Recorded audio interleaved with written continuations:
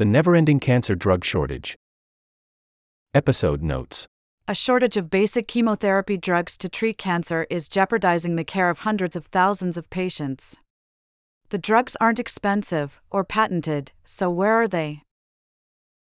Guest, Ed Yong, science journalist at The Atlantic. If you enjoy this show, please consider signing up for Slate Plus.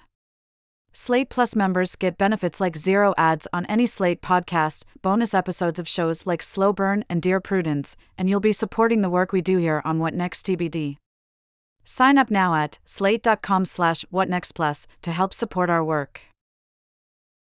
Podcast production by Evan Campbell.